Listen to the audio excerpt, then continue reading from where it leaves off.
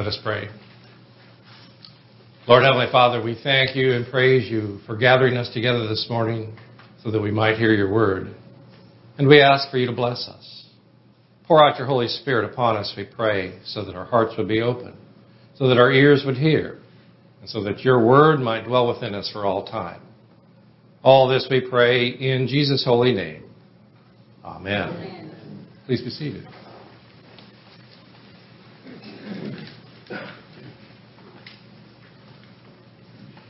How many of you think that this country is the best country in the world? Let me see some hands. That there isn't any other country in the world that even comes close. And would you be surprised if I told you that everyone from every one of those other countries feels the same way about their country that we feel about this country? They thought that we are the greatest, we are the best, is what we call patriotism or nationalism or American exceptionalism. But it's a state of mind that says we're it, and they're not. And in matter of fact, the other side of that coin is what we call xenophobia. It's the idea that the other countries just they don't measure up. They're just not good enough. This is not a new concept. This is as old as the hills. This is something that we're going to see and experience in the gospel reading today. It's a difference between us and them.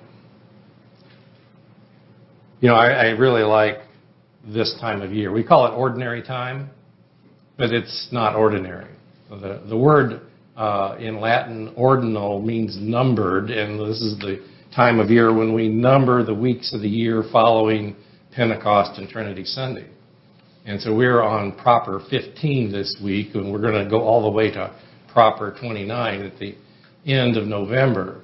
But this is a time of year that's not ordinary. It's really a time for me that's exceptional, because this is the time of year that we are allowed to really dive deep into Jesus' ministry and to catch the details that we've kind of skipped over as we rush through, say, for the season of Lent, and we go through the highlights of Jesus' ministry from his baptism all the way to the cross in 6 weeks.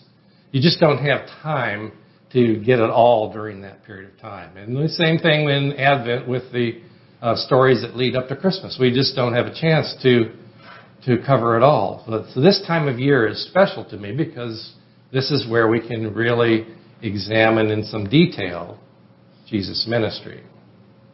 And we haven't had too much chance to do that here at Resurrection over the last few months, because Ben has been preaching from the epistles. And so I want to bring us up to speed a little bit on what has been happening over the last 2 months in the gospel readings.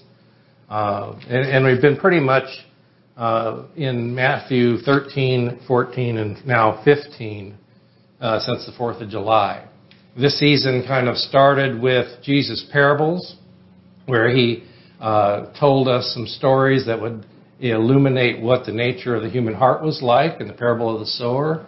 And then he spent several parables talking about what the kingdom of heaven was like. And from there, Jesus goes to his hometown of Nazareth and accepts the scroll from Isaiah and reads the part that is specifically geared towards what to look for in the Messiah when the Messiah comes. And at first glance, the people of Nazareth are amazed at his speaking, but when he stands up and says, "Today in your hearing this prophecy has been fulfilled," they're astounded. In fact, they're incensed, and they grab him and they want to take him out to the hill and throw him off the cliff. And Jesus turns and miraculously walks back through them unharmed. But he has been going throughout Galilee and teaching in the synagogues and healing people, and the word is getting around that there's something exceptional going on in Galilee. Except that in Nazareth, his hometown, it was not well received. But as he goes around, this crowd continues to grow and follow. And there are some that are truly wanting to hear what he has to say. They want to be his disciples. And then there's a larger majority of that crowd that just want to see what he's going to do next or what he's going to say next. We call them camp followers. And in the start of chapter 14 here, Jesus learns of the death of his cousin John the Baptist. And he desires to withdraw to a solitary place in order to contemplate that and to pray. And he and his disciples get in the boat and they head out across the lake. If you're looking at a clock, they start from Capernaum, which is up at 12, and they're headed towards a solitary place called Tabca, which is about halfway between 9 and 10 over on the northwest shore. It's a solitary place, but the people see where the boat is headed, and they head on down the shoreline, and they get there first. And when Jesus sees the crowd, it says he has compassion. And he pulls in, and he spends the rest of that day healing the sick. He could have told his disciples, let's turn around and go back the other way so they can't catch up with us. But no, he spent the day healing. And that evening, when the disciples said, you need to send everybody home so they can get something to eat because nobody came out here packing a lunch today. Jesus says, you feed them. And they said, well, all we got is 5 loaves and 2 fish. And you know the rest of that story, how Jesus broke the bread and he gave it to the disciples and they distributed it, and 5,000 people plus women and children were fed and satisfied. In fact, they took up leftovers. They took up 12 baskets full of leftovers. They had more leftovers than they started with. That evening, Jesus dismisses the crowd. He puts the disciples back in the boat and sends them back to Capernaum. And he goes up on the mountain and finally has a chance to be alone and pray for a short period of time.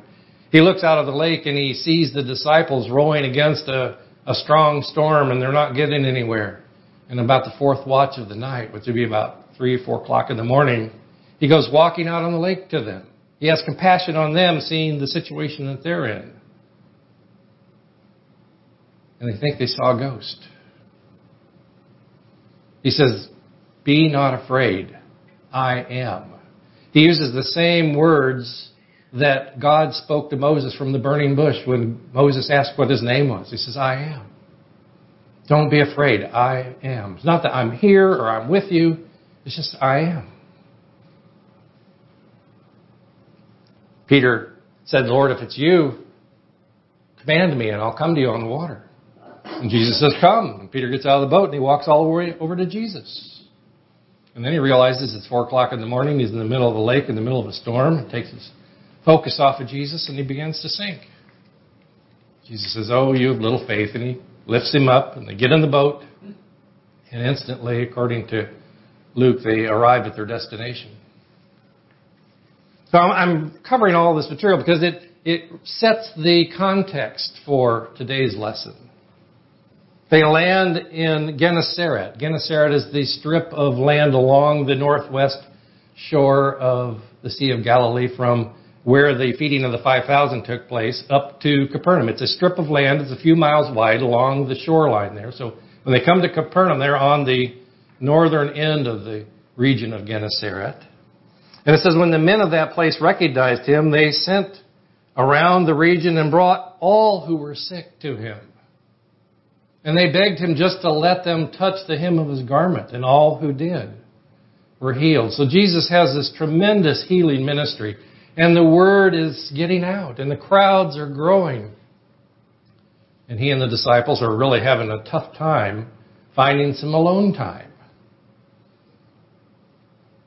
But with our gospel reading today, Jesus withdraws completely from Galilee. He goes to the coast, to the north, to the region of Tyre and Sidon, which would be in modern southern Lebanon. It's the area where the Phoenician Empire was, before Israel was. And this woman who was part Syrian and part Phoenician, Matthew calls her a Canaanite woman. She learned that Jesus was there. In John it says that he went into a house and didn't want anybody to know where he was. But this woman found out. And she comes following after them and calling out, "Oh Lord, Son of David, have mercy on me. My daughter is severely possessed by a demon." Jesus doesn't say anything. She's persistent. She continues to call out, Lord, help me. The disciples turn to Jesus and say, Lord, send her away. She's pestering us. She keeps calling out to us. It reminds me of the parable of the persistent widow who kept going to the judge for justice, and finally he gave up and said, if I don't give her justice, she's going to wear me out. And so he did. This woman keeps coming and asking for help for her daughter. And Jesus finally says something, and he's saying this to the disciples, not to her. He says, I was sent only for the lost sheep of the house of Israel.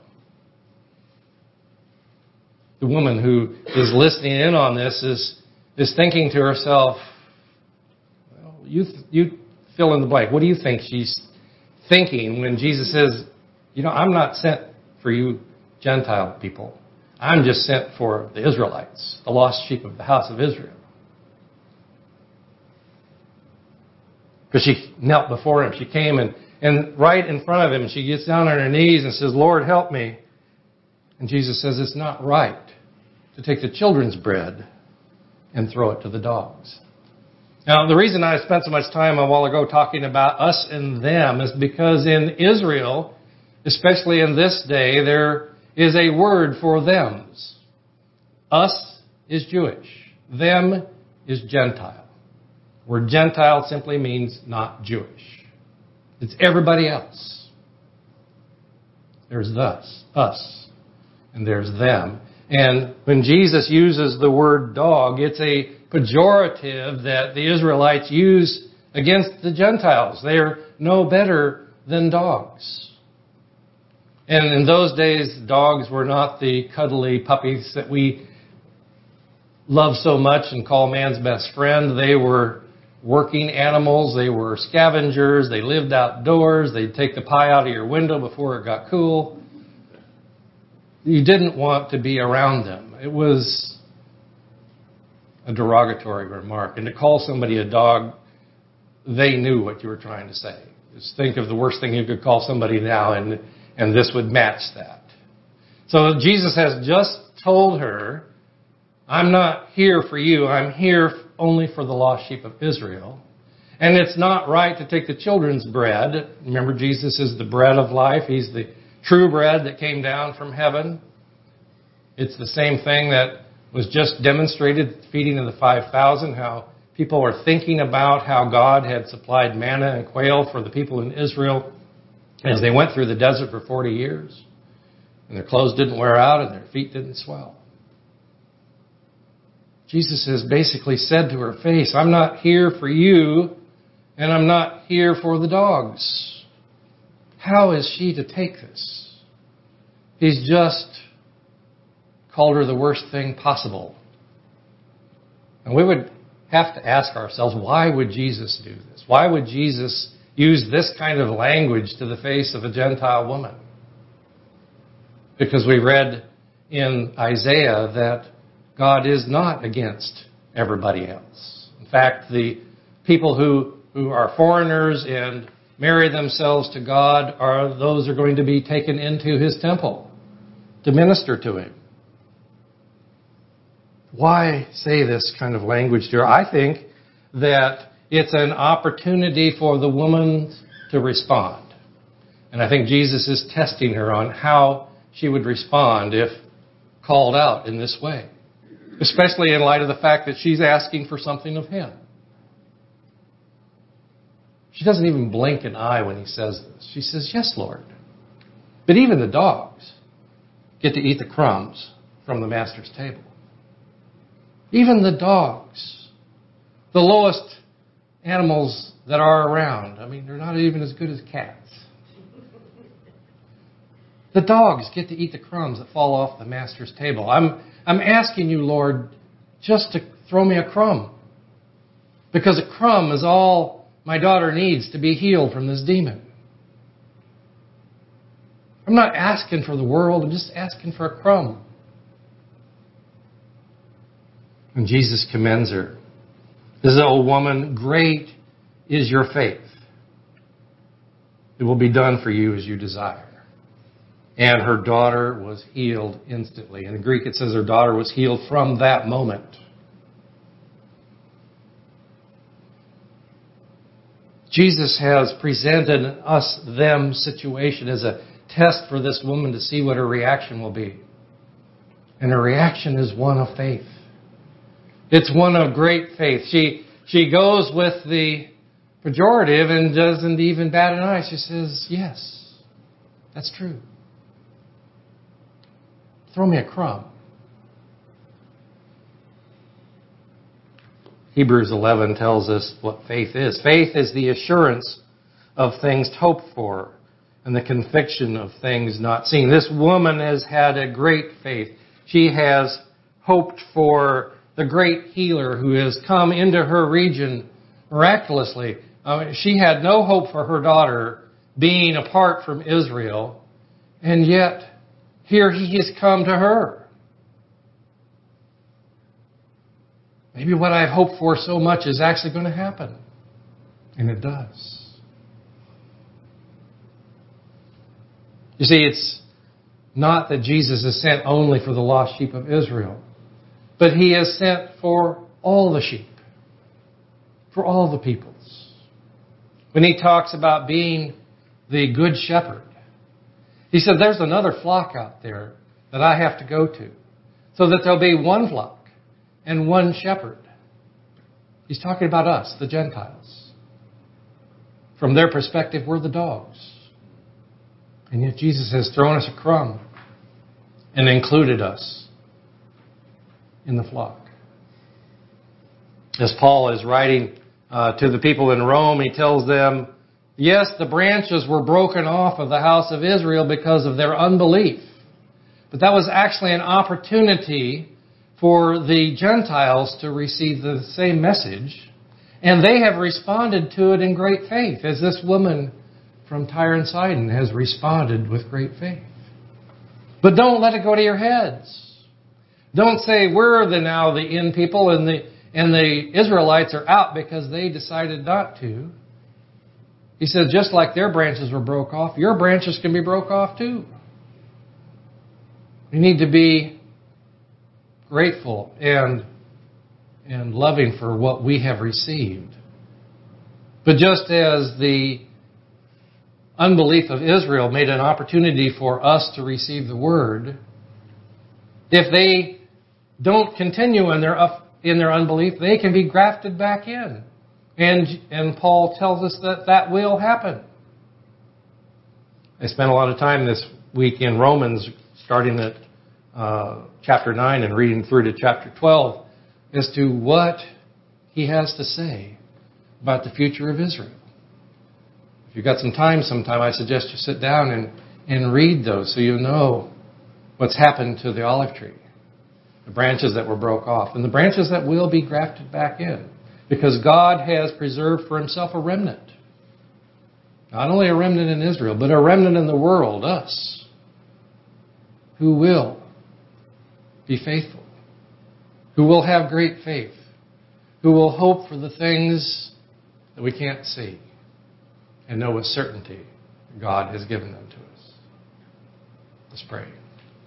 Lord Heavenly Father, we thank you and praise you for your word, for grafting us into your olive tree, for bringing us into your fold and flock, and for giving us the faith to even ask for a crumb.